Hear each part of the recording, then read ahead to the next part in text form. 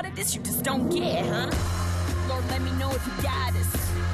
Preaching about profit, it ain't no one man can stop us. Bow down to a goddess. Bow down to a goddess. Bow down to a goddess. It ain't no one man can stop us. Bow down to the goddess. Goddess. Got it. Hello and welcome to the Strong Women Power Half Hour, your podcast and radio show to empower, enlighten, and encourage you on your path through womanhood. Shout out to our wonderful listeners from all over the world. Thanks so much for tuning in again, and thanks for the feedback.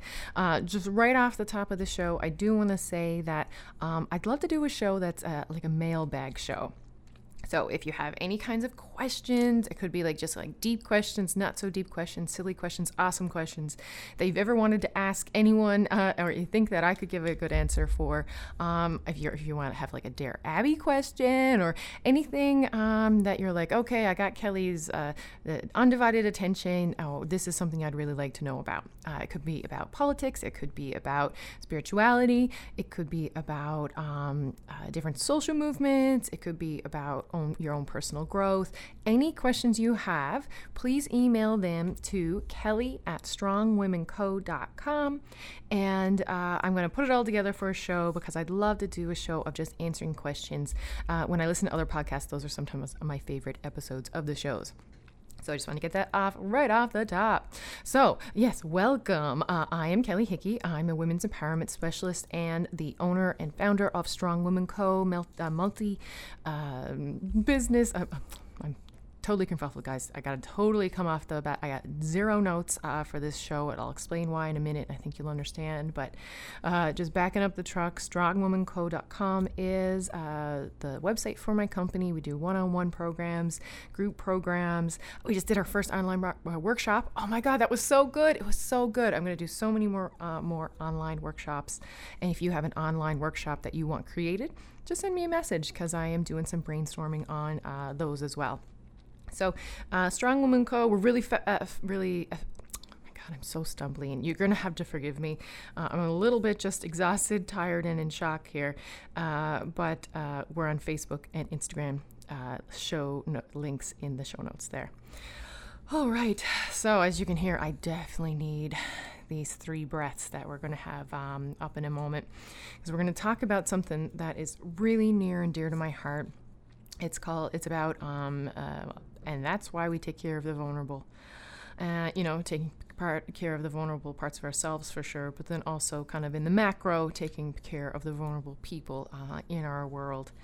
So before we get into that very, very important kind of topic that's really after hitting home with me in the last few days, this is a more personal podcast radio show than usual. And honestly, it's because it doesn't feel right to do anything else. I practiced about speaking your truth and what's going on with you, and I racked my brain trying to come up with a podcast topic that I could, show up for and talk meaningfully about. And I couldn't think of anything besides to share what has been, I've been going through the last few days, and just kind of zoom out and look at it, because the personal is political. So before I get into that, let's do our 3 breaths.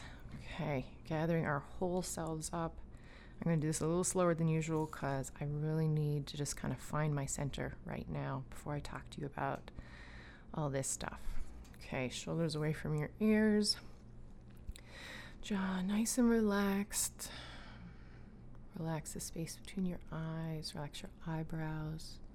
Relax your ears. Feel your shoulder blades go down your back. Relax your knees. Relax your toes. And let's breathe nice and easy in through our nose. Little hold. Nice and gentle out. Let's do that again. Breathing in through our nose. Hold at the top. Nice and gentle out. back to normal breathing now for a moment. Keep your eyes closed if you can. Notice what you're feeling in your body. Notice how those 2 breaths slowed everything down just a little. All right, and this last big breath out with a sigh, breathing in through our nose. Hold at the top, and then out with a sigh. All right, let's dig into it, everybody. Let's dig into the topic of the day, and that's why we take care of the vulnerable.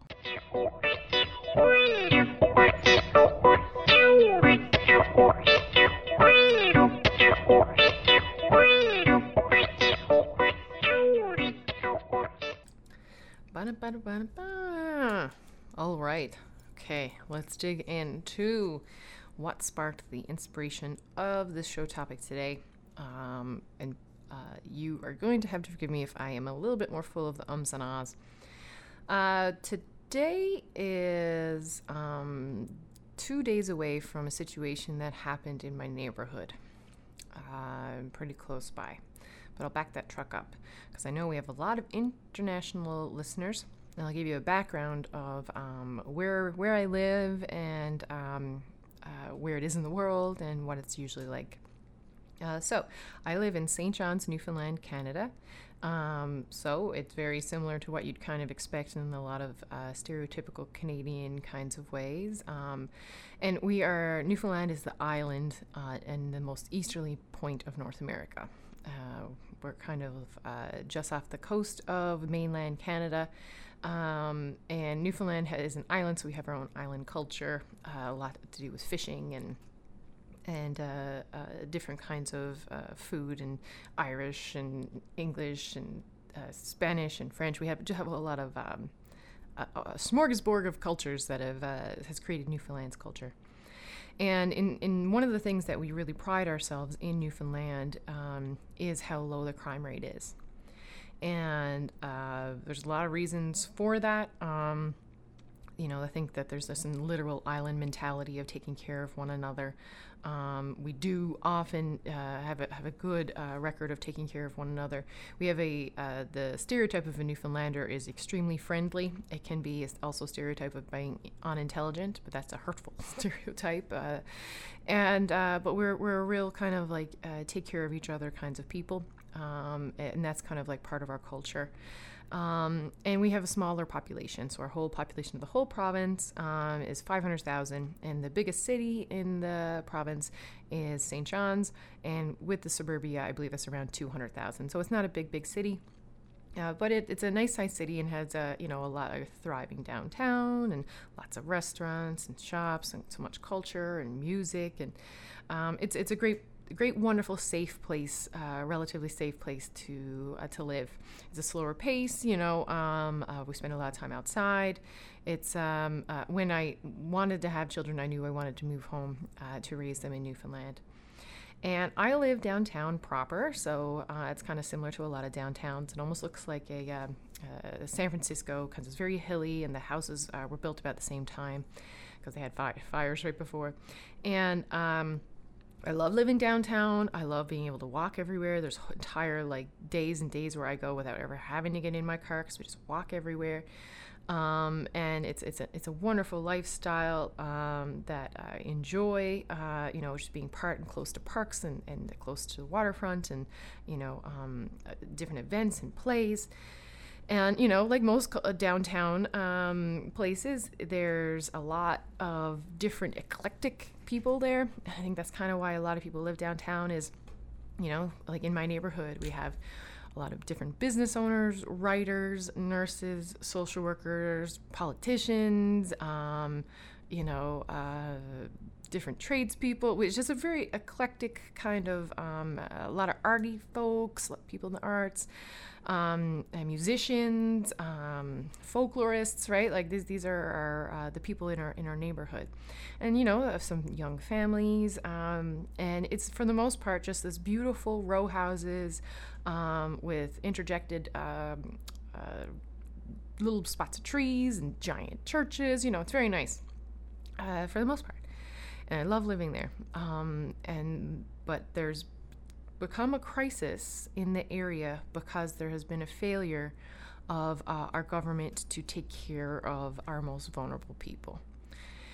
And so in this wonderful downtown, where it's quirky, we had a bonfire, a random kind of like street party over the summer with like a bonfire. Like it's mostly really wonderful people who work on the ships or work in the dock, and it's a fun-loving group of people that is usually extremely quiet.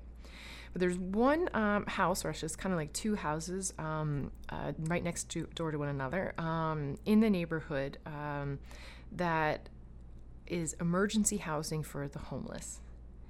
And I've been in my house for 7 years, and for the most part, it's been no problem or very little problem. The folks in the shelter, this is a for-profit shelter too, but I'll get to that in a moment.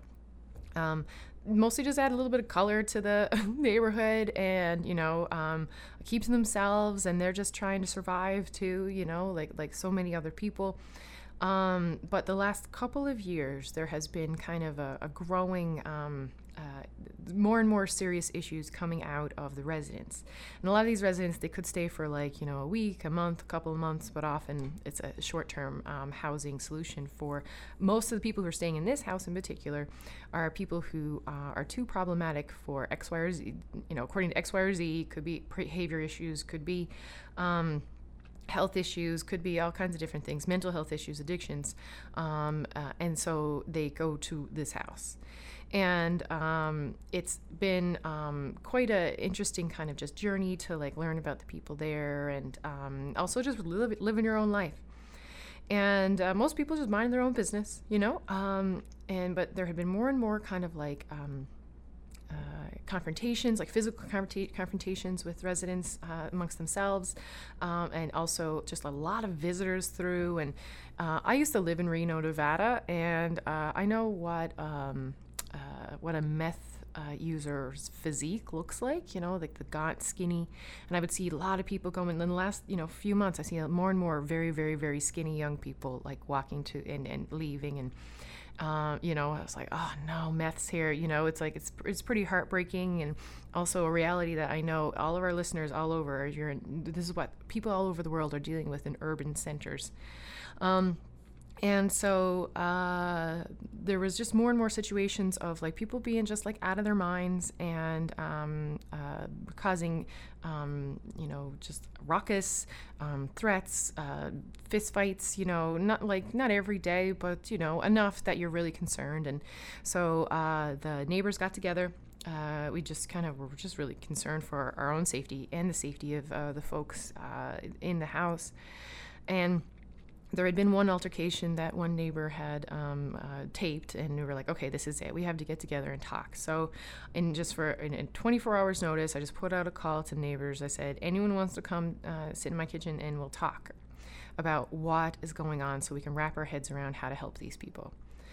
And because someone needs to help them, and they need a lot of help, right? And we needed to figure out exactly what the scenario was, who was making money off it.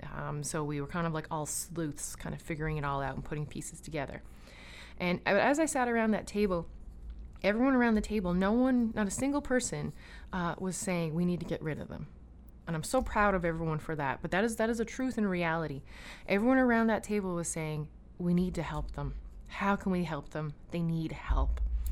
And so we were setting up a meeting with the chief of police and our ward counselor for our city council. Shout out to Chief Boland and Councillor Hope Jameson for being very keen and open to meeting. Took us very seriously. And we were actually in the process of scheduling a meeting when an altercation happened a couple of nights ago, a violent act. It was a stabbing, and it was, of course, an extremely traumatic thing. Just a couple of houses down from me. It was extremely predictable. All of us knew that it was just a matter of time. There was just many high risk people, reoffending people, mostly, to tell you the truth, in that house, so it's homeless people. So who are most likely to be homeless? It's mostly men in this scenario that are homeless, and that's in our population. I'd say it's very common in others as well. And who is homeless? People with addictions, people with mental health issues, people who are in the poverty cycle and just can't get out. And if I've dealt with people in the poverty cycle, it's a mentality that's extremely hard to shake when you've been told you're not worth anything your whole life. It leads to anxiety and lack of confidence and just self-sabotaging behavior. Other people who are homeless are LGBT youth, kids who have experienced trauma, who leave. So in this house, we have the smorgasbord of people who are, for the most part, down and out, and for the most part, just trying to survive. And, we have folks, young men who had been through the foster care system and at 16 are emancipated and then can go to places like this house. There's also just older men who I had witnessed exploiting some of these young boys, who had told my husband that he was afraid of them. There's a whole lot going on there. There's even one of the individuals, the residents of the house, is in a wheelchair, and that house is not wheelchair accessible.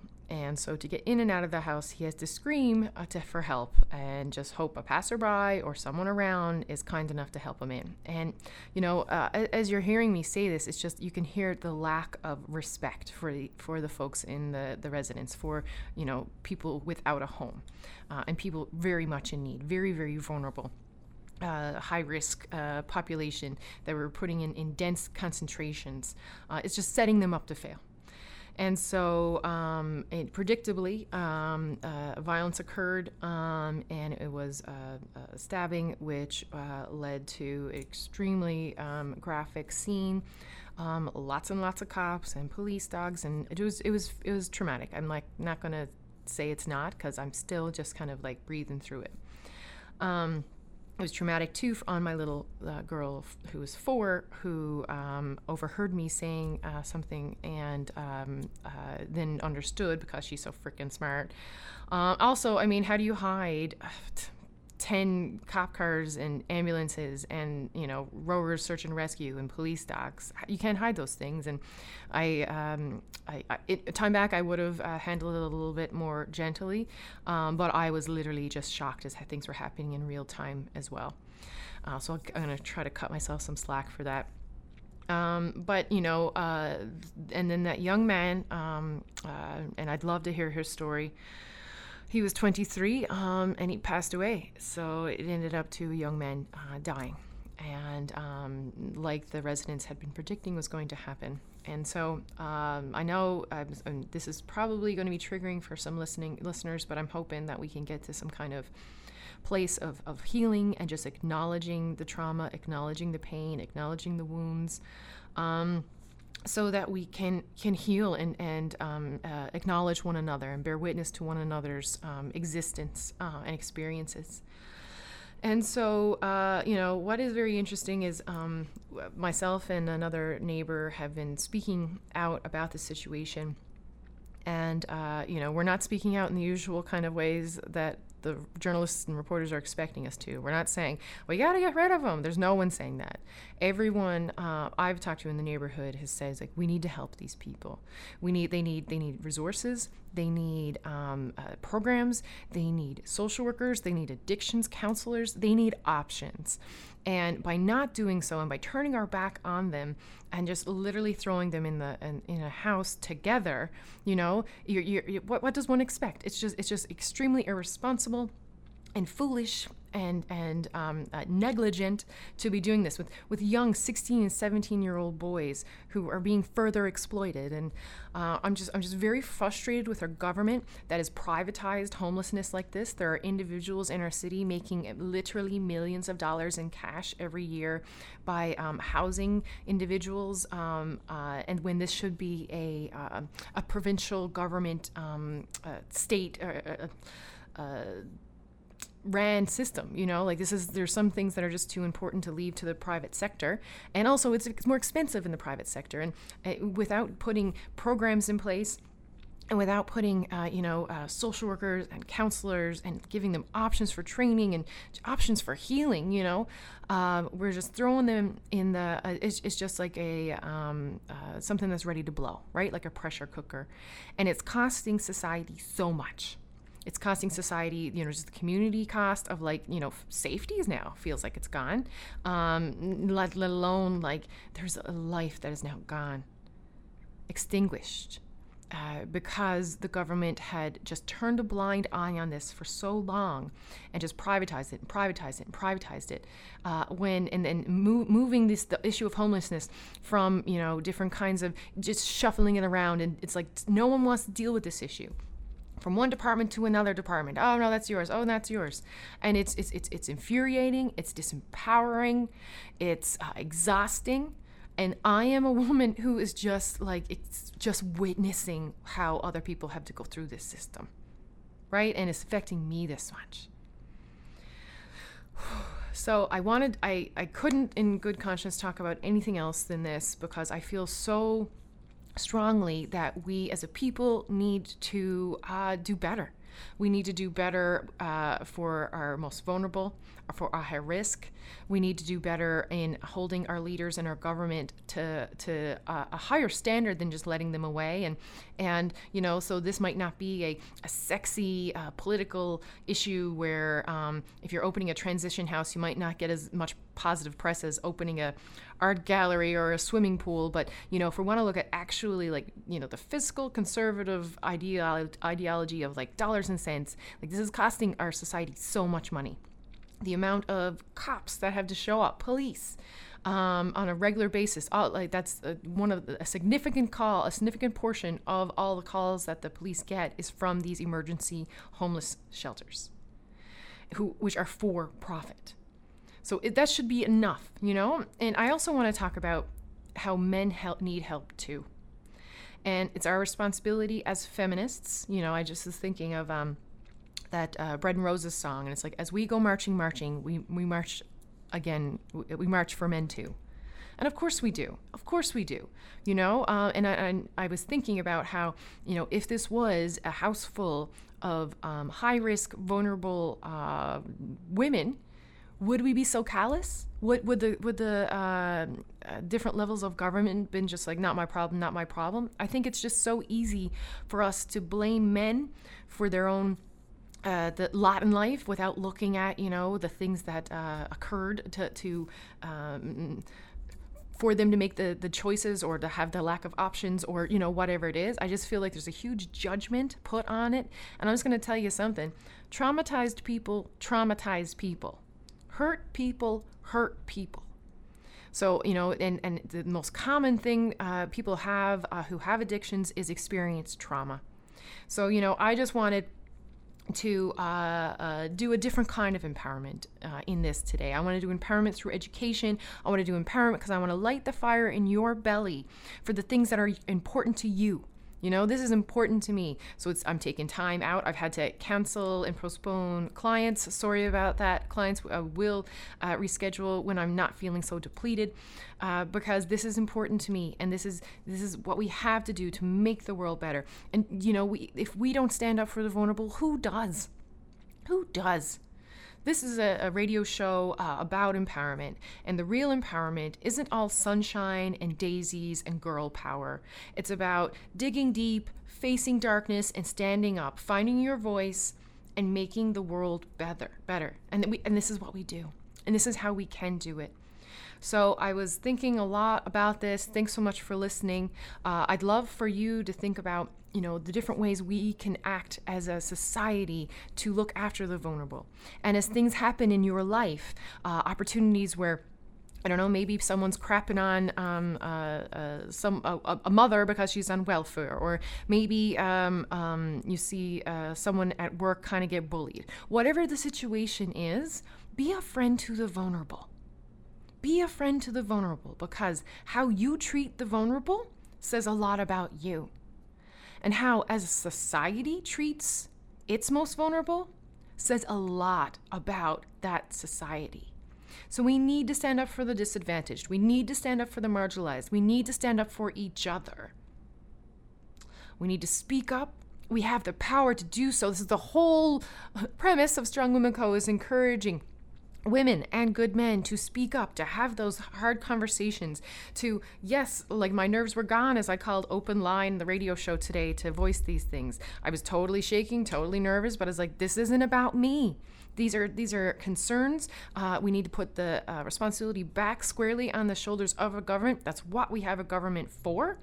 And it is only the squeaky wheel that gets the grease, right? So it is only, and I have tons of friends in government, and this is always what they say, and I'd come to them with my important issues, and they'd say, Kelly, make some noise about it, and then I can do it. So we need to make the noise, right? We need to let our government officials know that we care about the vulnerable, that we are going to look out for them, and that, we're not just going to throw people to the wolves, no matter their gender, no matter their class, no matter their history.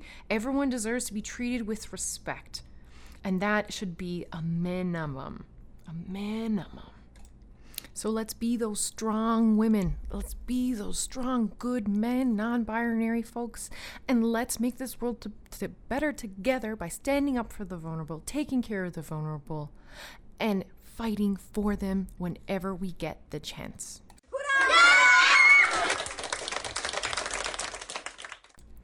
For today's featured song, in honor of the man who passed and who was killed, and all the other men in that house and in houses all over the world and in the streets, I'm going to do, for the first time ever, there's going to be a male voice in the featured song of the podcast today. It's Queen, so it's a particularly beautiful male voice, I believe. And as the song, Is This the World We Created?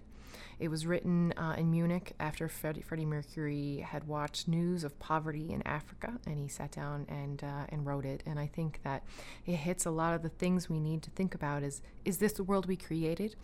That where people are disadvantaged and hurt and in pain and with no options. Well, then we need to create another one, and we can do that together. Take it away, Freddie Mercury and Queen.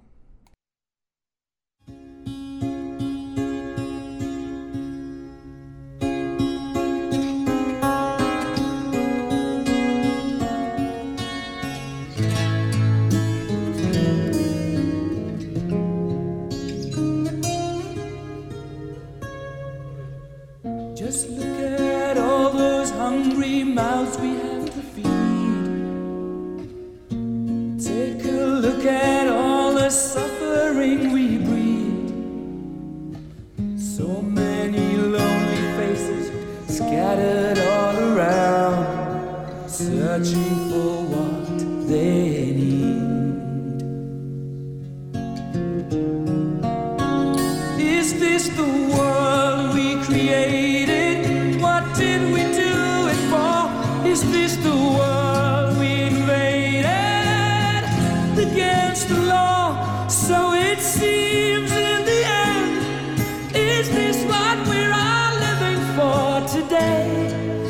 The world that we created.